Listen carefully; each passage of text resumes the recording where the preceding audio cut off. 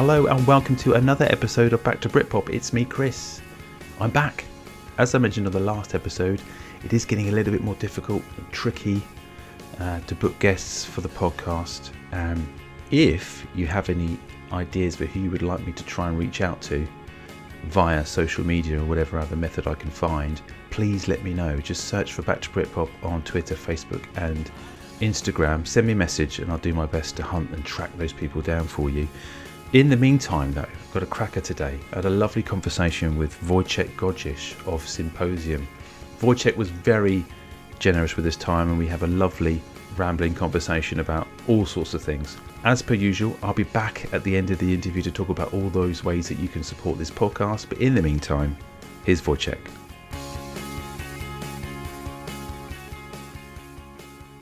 Welcome to the podcast, Wojciech Godzisz. How are you? I'm very well. Thank you for having me. It's my pleasure entirely. I think. I was going to say I hope, but that would be ridiculous. Well, we haven't started yet. You don't know. I hope it's your pleasure too. Whereabouts in the world are you? I'm in St. Leonard's in the basement of my home, which I share with my wife and children and cat. And the basement is my music area, where I have my upright piano and my guitars and my unwieldy CD collection and music books collection and smattering of vinyl and maybe 30 odd A4 pads of my music manuscript and jottings and the crates of demos and all kinds of interesting things, and even some Symposium master tapes and amps that have been on stage at Glastonbury with me through the years, and all manner of things which mean a lot to me, including, as I'm looking around, signed Tori Amos photo and signed Kate Bush poster and all manner of things from music related. It's my music cave, basically. I would say this is the ultimate man cave, isn't it? This is the sort of thing I aspire to. Well, I'm spoiled, and at the risk of making your listeners despise me, I've actually got a proper man cave on the other end of my house, which is in the attic. So the top, that's got all my old DVDs, like thousands of them, and a big screen in it, and it's also got a piano in it. And it's just a place where I can look out over the sea and just relax. But I also want that to be for my girls to grow up and be able to go up there. It's really like a teenage sort of. I feel like a teenager up there. While down here, I feel like an old man connecting to the earth. Let's take you back a bit, if you don't mind, Wojciech. I love it. What started it all to you? What was your musical kind of upbringing and influences? Well, I think when I was about 10, I got given cassette tapes of Enya's Watermark and Madonna's True Blue albums. And then there was also a Bruce Willis tape I had. You know, Bruce Willis did 2 albums. Yes. I don't know if you know that, but yeah, I know. I knew he was a singer. I didn't know how many albums a singer, inverted commas. Yeah. So but one of them I loved. The first one I had around that time, and it was called The Return of Bruno, which is a ridiculous name. And I think he had a hit single off it, Under the Boardwalk. He covered Under the Boardwalk, yes, that classic standard. And I actually loved it. And it meant quite a lot to me at that time. And a friend of mine, Kim, who's recently moved down to St. Leonard's, she's also a huge fan. She couldn't believe it, and we sort of bonded over our love of Bruce Willis's musical output. And she's actually an interviewer, and she managed to interview Bruce Willis once, and she mentioned this to him, and he thought she was taking the piss out of him, and really just didn't ever believe that she was sincere. He thought it was just a bad joke. She was like, okay, let's just move on. And she was like, no, seriously, yeah, it's actually really good. And he just thought she was being sarcastic, I think. But he takes himself far too seriously, that guy, anyway. You think so? Yes. I don't know how you can. I was a big fan of Moonlighting when I was in that era. I used to watch it in bed with my mum, and I was about 12 years old. Anyway, I mean, we're not here to talk about Bruce Willis. So the question was, yeah, musical influences. So yeah, there was that Madonna and that Enya tape, for better or worse. And I loved all of that. And I was a huge Madonna fan and then a huge Prince fan as well around the same era, which was getting slightly more credible. But then, and I don't know whether this is more or less credible, but the guitar music I discovered, maybe fairly boringly, began with Iron Maiden. This was 1988, so it was when their Seventh Son of a Seventh Son album came out, which was their seventh album, and just by coincidence, and Nirvana, Bleach, and Nevermind were. I had a 45-minute blank tape, and on either side, the first side was Bleach, second side was Nevermind, and I'd listen to that in my Walkman on the bus to and from school religiously. And then Appetite for Destruction as well, and Def Leppard. And these were all on cassettes too. And it's funny now because like Def Leppard and Guns N' Roses are just these kind of cliched karaoke rock of ages type bands that people sort of mock, but also genuinely love, I suppose. But to me, I've sort of lost perspective on them, to tell you the truth. But they're definitely in my DNA now, like they are probably for a lot of people of our generation. Those two albums, Appetite for Destruction and Hysteria, are just sort of in there for better or worse. But I think the Nirvana thing made me want to be more sort of honest and less preening. And around the same time, me and my friends really got into Red Hot Chili Peppers and EMF. Strange combo, but loved them as well, and that meant a lot to me. But I think that those were the main ones at that time for me. And then going into Symposium, is all the skate punk stuff started coming out: Rancid, Offspring, Green Day, NoFX, Bad Religion, and those were really the Pennywise, Lagwagon. All those bands were really present for me. And so, in terms of like picking up an instrument and starting to play something and writing and things like that, I mean, was there is there a moment you can remember sort of writing down stuff? Yeah.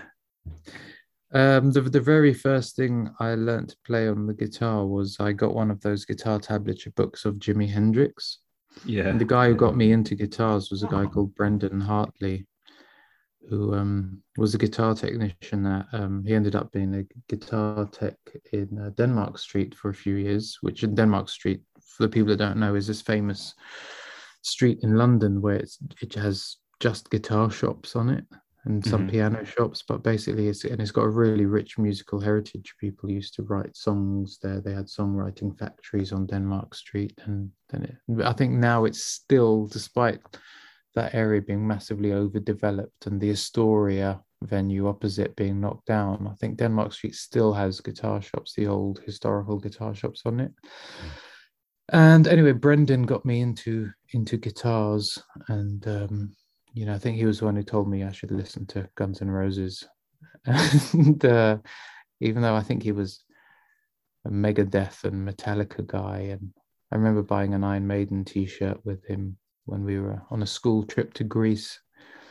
Anyway, the point of saying that, so the first, I got one of these guitar tablature books, and it was Jimi Hendrix, and I slavishly learnt the intro to Purple Haze and how to play Purple Haze, and that was the first thing, and it's probably the last thing that fires through my synapses when I leave this world as well. Could be worse. How to play that? Yeah, it could be worse. And then I got the guitar tablature for Iron Maiden and sort of learned that very nerdily as well. But then it was really Nirvana, and for that you don't really need a guitar tab book. You could just pick up the chords quite easily from the recordings, and that's really what taught me songwriting. Was like, oh, okay, So these chords, and then you have a verse, and then you have a chorus, and then you can just repeat that, and you can put it in different combinations with a solo in the middle, or and it was basically as simple as that. And I haven't really I haven't really progressed since then. I've just plowed that same furrow. So I hesitate to say I haven't really developed beyond that, but maybe I have. It's funny because I had a similar start in with the guitar bands because I was into well, not similar. I was into pop. I got into all the real cheesy stuff, which now I think is brilliant. Hugh Lewis in the News, Paula Abdul, Michael Bolton, I Bobby saw Brown. Janet Jackson. I saw Janet Jackson on the Black Cat tour and at Wembley Arena. Anyway, sorry, But then Samira. something happened. I migrated to thrash metal, and then my first ever gig was the Almighty Wild Hearts and Curb Dog. Wow. And then I went. My second gig was Pantera Megadeth on the Countdown to Extinction tour, and I think I went to see Megadeth, no, Metallica at Milton Keynes. So I got well into thrash. It's weird, isn't it? How you go from one, all of a sudden you wake up in the morning and think I'm going to be a thrash metaler. Well, my sort of counterpoint to that is I think my first gig when I was 15 was really Tanita Tikaram at the Hammersmith Ah, Odeon. Okay. And who I subsequently met actually and tried to write some songs with down the line. But anyway, that's another tale that is an hour in the telling. But that same year when I was 15, I tell everyone my proper gig, first gig, was Rage Against the Machine at Brixton, and they played with Tool and Wool. And that was really my first proper gig because yeah, it was like a proper rock gig. The Tanita Tikaram one was just sort of sat down watching this sort of lounge jazz type 80s thing. Although it wasn't 80s, it would have been 1990. But anyway, yeah, so I totally get that moving about. And the other thing I haven't mentioned, which I have to mention, is unfortunately for some people, but it is the Doors. The Doors was when I was 15 and I discovered the Doors. That was a massive, huge thing for me. And that was actually alongside my discovery of Tori Amos. People are probably hanging their heads in their hands and switching off this podcast now. But I don't mind. I don't think Ross, the singer of Symposium, Ross, I don't think he'll mind me saying that he is also as huge a Doors and Tori Amos nut as I am, if not more so. But we both just see something in those artists we love. yeah, definitely. In terms of like the bass, did you just was there a punch up for the guitar rolls then, or was it in Symposium? What happened in Symposium was they were already a band, and they had I think they did have a physical punch up with their bassist at the time, and he threw him out, or he never wanted to go back. So they had a big gaping bass hole in their lineup, and it just made sense for me to pick up the bass. And I had a bass, and I didn't mind stepping in and playing the bass, but it was never my intention ever in my life to play the bass in a band. The only reason I got one was so that I could put it down on the Nirvana type recordings I was making at home on my little 4-track. But I thought, yeah, this is fun and it's simple, so it means I can jump around more and headbang more because there's less strings on it and less to go wrong. So I will just play the bass, and that was sort of the ethos that kind of defined Symposium for a time. You were already writing songs then prior to sort of getting involved with the band. Yeah, I think that's why they asked me to come and play bass, because they knew, because I've been circulating demo tapes of mine at the school, at the secondary school we were all in together. So my reputation sort of preceded me a little bit, and they knew I was this, oh, you're that guy who does these tapes of his own songs. And I think they had half an eye on looking to do some of them. So before long, we were just I was just teaching them all my originals, because they were just covering as I say, Green Day, Nirvana, and Offspring, and all of these bands, they were covering them, and it was great. And but we wanted to do our own originals too, so we had some ready-made ones there, and then we went from there. So what was your demo tapes then? What kind of genre was that? You said sort of Nirvana-y, sort of grungy, angsty sort of stuff. Yeah, so a lot of those Symposium songs were already written before I joined Symposium. So I think I taught them things like Bury You and Farewell to Twilight. I think they were already, so it was of that ilk. It was of the sort of indie punk ilk. And I think the first one we wrote as a band, more or less, was Drink the Sunshine, where Will had come up with this little riff and I wrote a song around it. And then Fair Weather Friend, I wrote for them in a very much a skate punk vein because I knew that was their kind of thing that they liked. Yeah, so it was that kind of stuff, really. When you started to sort of get a kind of portfolio of songs together, I don't know why I call it portfolio. An album. That's the traditional term. When you started to get an album of songs, did you start touring like in a conventional way? Were you doing gigs? Touring, but gigging. Sorry. No, we did 1994. We did 2 gigs, which were just at community centres in Hammersmith, where we were all from and went to school, just for our friends. And I think we charged them £2 to get in. And then to have a sort of a bucket of £200 at the end of the night seemed really exciting. I remember that. But then I made these tapes, demo tapes, classic demo tapes, and set out about 50 envelopes to 50 venues around London, who were, all of the classic ones. I think the first one that responded was the Rock Garden in Covent Garden. Do you remember that place? I don't remember that one. It's no longer there, predictably.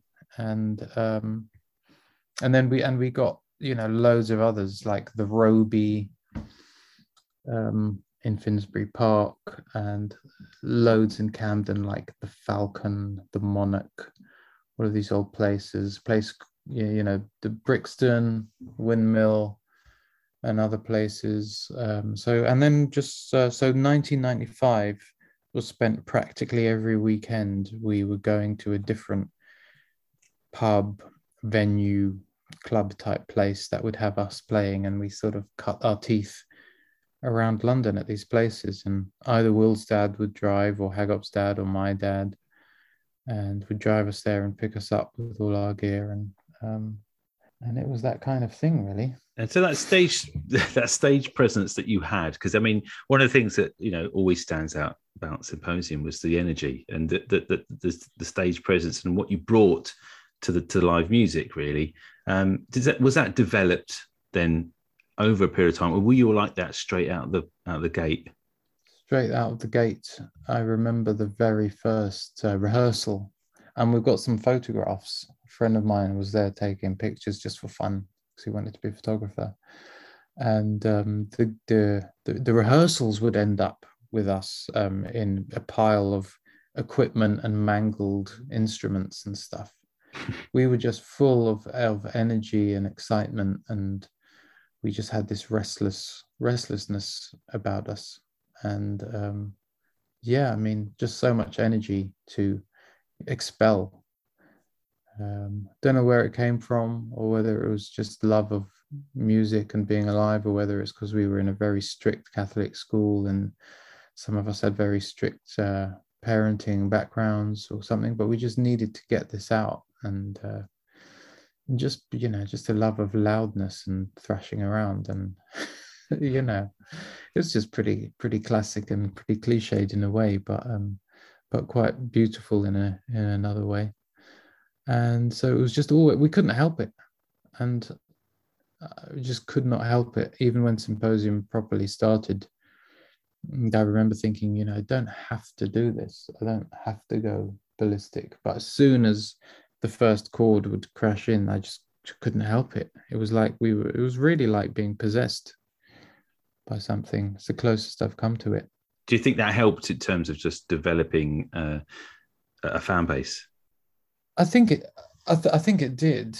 Because what was helpful was I quit school and Will quit school. Ross went to a different college, and we had lots of different groups of friends who would all congregate and come to the shows basically. So we sort of had a ready-made audience of like 100, and then they would tell their friends, and then there'd be 200, and it was very much as you can get a grassroots kind of spread, mouth of word spread. That's how it seemed and came about, and they would go nuts as well. But I don't remember that really affecting me that much. It didn't really drive me, because even when the gigs were empty and we played to Two Man and a Dog, and we actually did that much later on across America as well, like played in bars to Two Man and a Dog, and it didn't. If anything, we were even more crazy and energetic on stage and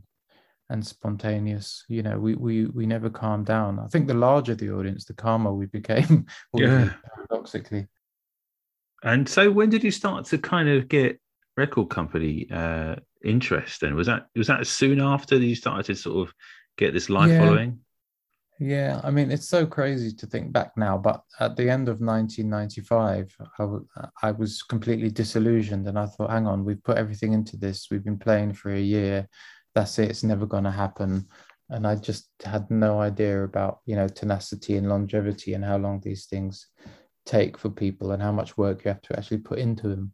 Mm. But it actually happened pretty quick for us, really, considering, I mean, alarmingly quickly. So in the beginning of, I think at the end of 95, the next door neighbor of Hagop, our guitarist, his next door neighbor just offered to manage us because he liked what he saw, because Hagop asked him along to a gig. Mm. He became our manager. He had contacts, and he was very able to exploit those contacts and exploit things in the music industry. So he was basically fomenting a kind of rabid bidding war between record labels and other and agents and all sorts of people. So he would put on a gig, make sure it was rammed with rabid fans, bring all these record company people along, and just do the classic thing, which I'm sure you can imagine, and just make it good and appealing and exciting, and feel like they had to have a part of this. And it was at that point in the music industry where I think people still had lots of money and were waving checkbooks around and doing huge amounts of cocaine and all other manner of things. And so, yeah, that happened. But in the end, we went with the antithesis of all of that, which was Corder Marshall's Infectious Records, which was a small, honest label filled with integrity and love for the artists rather than love of money. Mm. And thank God for that, really. Yeah, and that was when we signed with them in the middle of 1996. Yeah, and I was doing lots of drama stuff at the time in West London, and I had to make a choice whether to go on tour with Symposium and make a proper go of it, or do the play I was supposed to be doing. But I chose Symposium, and the play had to go on without me. Oh. Would you remember the first kind of studio sessions then that you had? Because obviously that would have been the next sort of Yeah, stop. hugely. Yeah, massively. What were they like?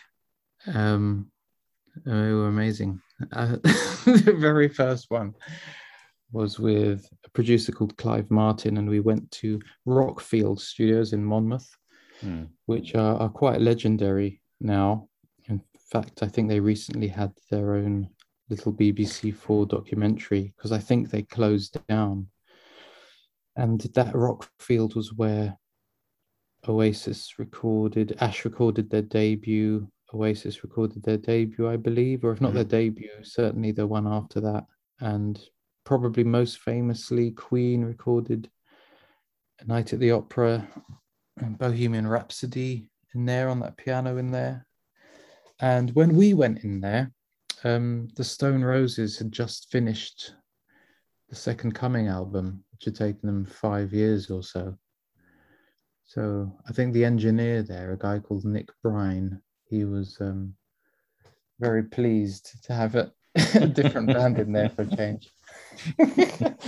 Until he heard us play, and then he wished the Stone Roses had been back. No, but yeah, it was incredible. You know, there's sheep and cows, and we stayed over there. We do sheep and cows in the fields nearby, and at the window in the mornings. And one rock and roll story I do remember was because we got looked after very well.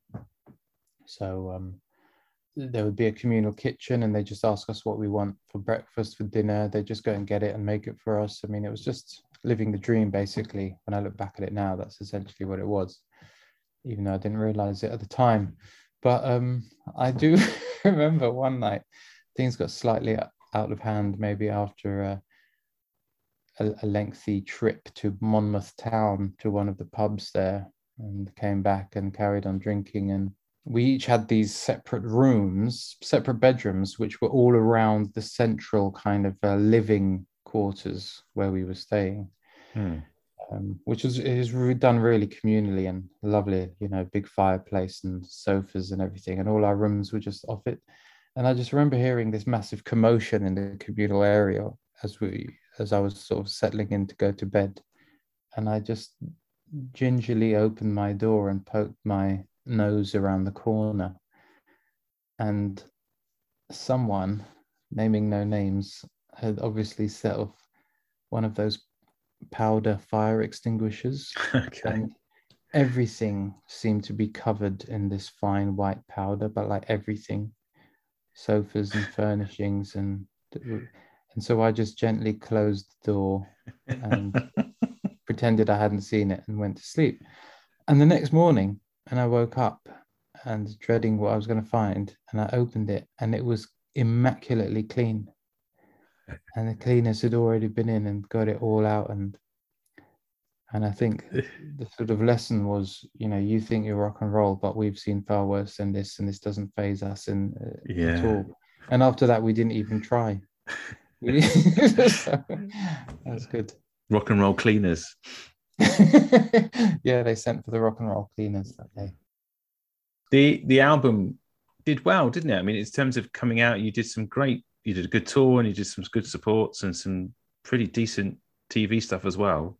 I mean, do you remember, like, you know, feeling that this was happening, sort of thing? Did you all kind of collectively look at each other and go, this is kind of the dream is coming to fruition? I think the overwhelming feeling, I think, if I'm being honest, was one of just like thinking how of ludicrousness and how ridiculous everything was. And it's crazy that we're doing that. You know, there's this sort of, you know, the story of going from playing at the Dublin Castle to the next week after being signed, supporting the Red Hot Chili Peppers at Wembley Arena, who were heroes of mine. And I remember EMF, and I mentioned to you EMF earlier, who we were listening to alongside Red Hot Chili Peppers, me and my friends. And they were in attendance too, and things like that. And having Chad Smith watch us from the side of the stage, and then eventually going on and playing with Metallica, playing with Foo Fighters on the Colour and the Shape tour, and things like that. You know, and that was, I think Dave Grohl was the real pinch yourself moment for me. Having, you know, as I talked to you about Nirvana, and having him being a really lovely person and very warm and welcoming, and joining in with things and watching us. And you know, there wasn't a sense of being welcomed into a rock and roll fraternity or something like that, or, you know, heavy metal kudos. There was a bit of that feeling at the Kerrang Awards every time. And because there were always these massive legends at the Kerrang Awards, like Lemmy or you know, Ozzy, or so something as ludicrous as that. You know, you just don't get any more legendary than those people who turn up, and you're thinking, well, we're kind of, are we actually a minor part of this? But then, you have the imposter syndrome as well, and you think, we've just blagged our way in here. We're not really heavy metal legends or going to be. Were you feeling the pressure as well, in terms of being, because you touched on imposter syndrome and things like that, but obviously you were doing well, and you were asked to play support slots and touring and things like that. But with the pressure on such young sort of artists, what was that like for you? Or did you feel it at all? Yeah, possibly. I know Ross said that to me recently, actually. He said the pressure must have been massive on you to write the songs, because everyone else, I know Will was writing songs and Ross was writing songs out of the love of it and the joy of it, I think, and just wanting to do it and needing to do it. Well, I think I did feel I need to write, you know, if not hits exactly, then something quite commercial and catchy to keep the ship afloat, to keep interest going, to keep, I think I did kind of feel that a bit. But I mean, we were going for such a short time before it all ended at the end of 1999 that I don't think the pressure had enough time to really properly build up. And plus, I was very prolific anyway. I was writing about 50 to 100 songs a year anyway. That's just what I would do. Sometimes very quickly, sometimes like 5 songs in a day. And I don't know whether that was just because it was a bit of a sort of a meat grinder, sausage making operation, and I just felt like I had to bang them out. But or whether it's because I think I just loved it, and also there was definitely a part of me that loved it, and also, one of my heroes was Prince, and I always admired and looked up to that kind of just do it, just get it all out there, and just throw everything against the wall and see what sticks, sort of thing. Lyrically, though, in songs, where are you coming? What are you drawing on? What are your sort of main inspirations for the sort of song? What content? Now or well, I mean, I guess it would be interesting to see what the changes have been over the years. If there have been any changes at all. Because like when I released my solo debut album, I think around about 2008, and I thought it was some sort of progression, and it was somehow more mature or sober or just better somehow. But I'm not sure it is now. It's actually, I can really see similarities to Symposium and everything, and maybe that's not surprising at all. But I am actually surprised when I listen to the Symposium stuff now, at how well it kind of holds up. And I'm not sure I was proud of it then or cared at all. I think I do remember desperately caring what other people thought of it. And now I don't. But I do see, and I have seen over the intervening years, that music and those recorded works of Symposium really are of value to a lot of people, or even if it's just to a small amount of people. They're of real value. And I think I looked at it very cheaply for a long time. And I don't know why that is. And I haven't really figured it out yet, whether it's just sort of a passing of time or nostalgia, or maybe just going insane in my old age. I don't know.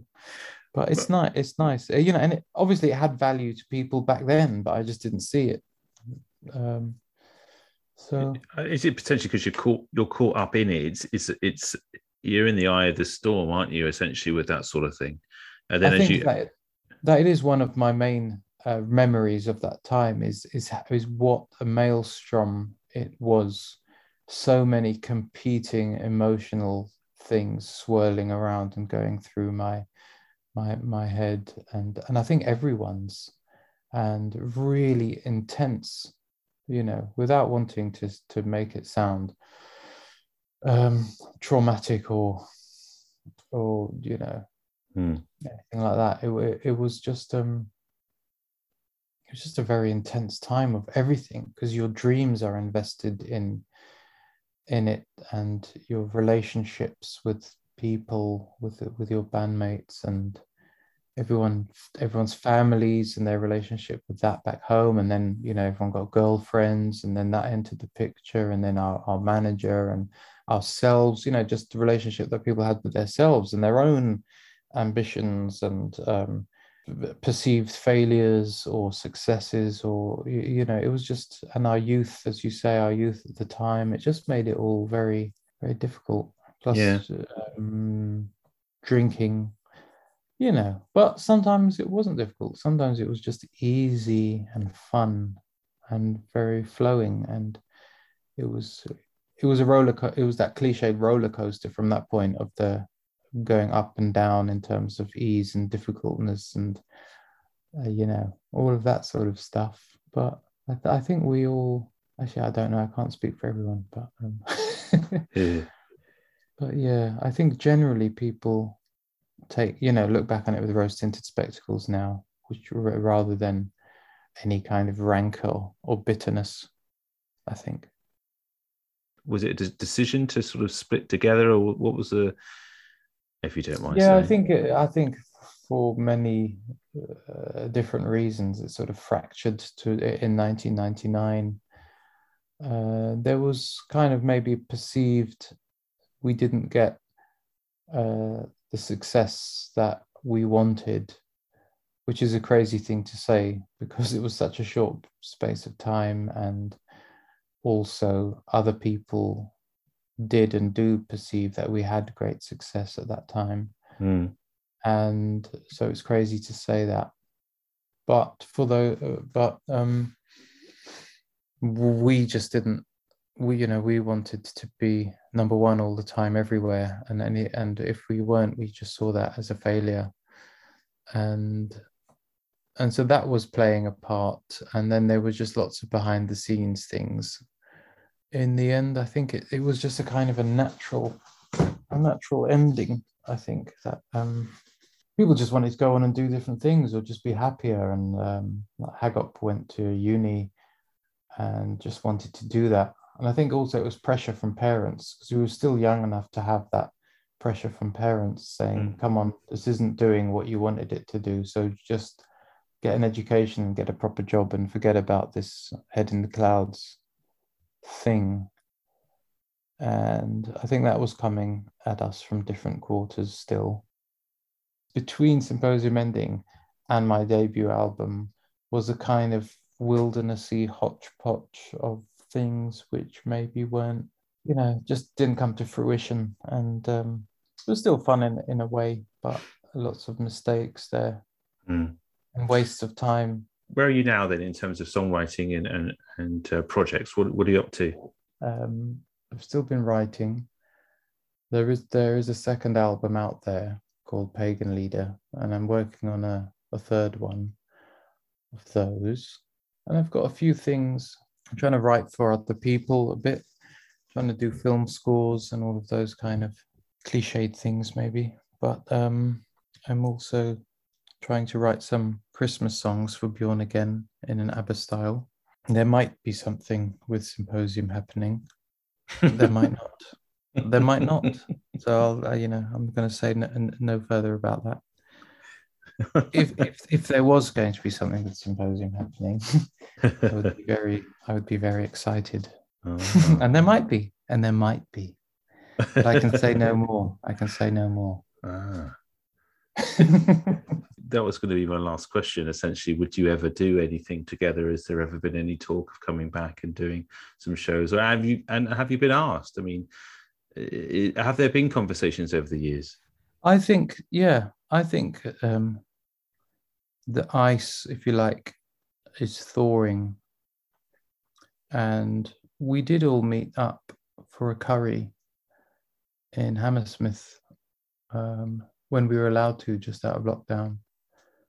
And I think lockdown sort of come full circle in this discussion, but I think, lockdown did make people reassess and think about things more. People had more time spent in their own heads, didn't they, than before at home, for better or worse. But I think in the case of Symposium and Symposium members, it seemed to be for the better. And it was lovely meeting up and recognizing that we were all married and we all had children and were having the same happiness and joy and difficulties with that sort of situation. The sort of not terrible difficulties, but just getting up at Christ o'clock and having unreasonable toddlers being unreasonable, which is just par for the course, isn't it?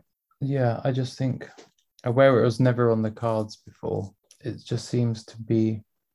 I think it is a lot to do with the passage of time, and that mellows people and makes people have gratitude for what there was, and people become more forgiving about the way we might have been back there, or if individuals acted not brilliantly, to be forgiving about that and understanding about that and recognize why.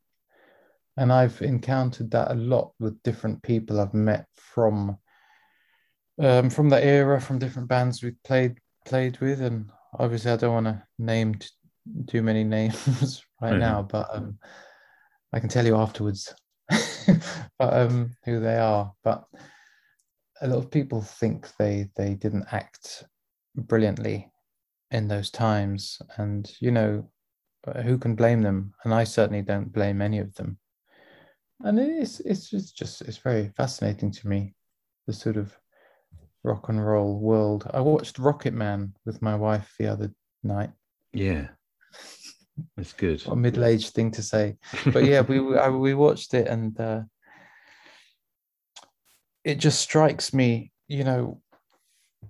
that whole rock and roll era with all those classic bands from Led Zeppelin to Queen and all of those, and what happened and the way it was, the whole Spinal Tap mentality, that was really of an era. And I think it's sort of over now. I don't think that necessarily exists. I sort of see it sometimes. I catch glimpses of it still when I'm touring, but I think it's by accident rather than design, and it's done very tongue-in-cheek. It's still rock and roll to headline Wembley Stadium, is rock and roll, but not necessarily rock and roll to sort of set a fire extinguisher off in a hotel room or wherever now, or throw a TV out the window. No, or smashing instruments up on stage. Do people do that still? Have you seen anyone do that recently? Not recently, but I'm sure they do, but it seems such a waste. There's so many people out there that would love a new guitar. That's always how I always see it. Just give it to somebody in the audience. Don't do that. I don't understand that. Yeah. In fact, that is what Dave Navarro did on the gig that we supported, Red Hot Chili Peppers. I remember him just handing out his guitar at the end to the crowd. But then I actually think the crowd, like a bunch of zombies or banshees, they actually sort of tore the guitar apart. I think they broke into pieces among themselves and handed it out. So no one person got it anyway. But so I remember Reading 98 when we really went to town on smashing everything up on stage, and got quite heavily criticized by some people for doing that. But I'm pretty sure Green Day just put all their stuff in a massive pile and set light to it at the end of the set. And I thought, well, how can you have a go at us? But it's probably because we hadn't sold millions and billions of records like Green Day. But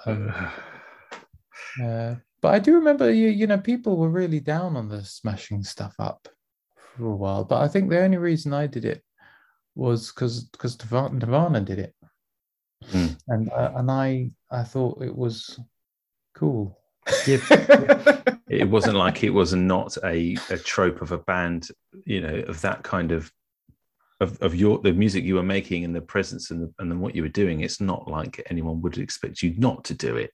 So I wouldn't, worry too But then much. but in 99 and the gigs we did then, and when we went back to Reading 99, and I remember really being really conscious of it and Mm, really wanting to buck the trend and just really turning around, having every fiber of my being wanting to smash the shit out of everything on stage, but just gently placing my bass guitar, my immaculately looked after bass guitar into its guitar holder and gently putting the little protector over it and leaving the stage, just very calmly after a ludicrously high energy performance. I really made a point. That was my thing in the last year, of really just treating the instrument with utmost respect, mm, because we had people whose job it was to look after those instruments for us. And I realized, aside from anything else, it's massively disrespectful to them, who just spent ages polishing it and restringing it and making it sound as beautiful as possible. yeah. Even though they didn't actually mind, because I spoke to them about it and they said, that's just our job and it's your job to smash it up or not, as you like. Yeah, yeah. But I just But want to say just one last thing on smashing instruments up. yes. I wasn't aware of the Who until sort of after Symposium, really. But the Who smashing stuff up, in particular Pete Townsend, it was an art form, and I think it was performance art, and it definitely wasn't that with Symposium for me. But I can appreciate what the Who did. Um, Yeah, yeah. that's all I will say. The Well, end. Thank you thank for you. allowing me to say it. Thank you, Wojciech, for coming on. I really appreciated your time this evening. It's been great to hear about Symposium and everything else that you've been doing, and just your thoughts on everything after all this time, and really look forward to hearing any news that you might have coming up. Well, thank you very much. I would love to come back if and Yes, when such time as I have any Symposium related things to offer up to you. I would love to. I would love you to be the first to hear them. thank you. Well, I'll have you on for a news update, a bonus episode.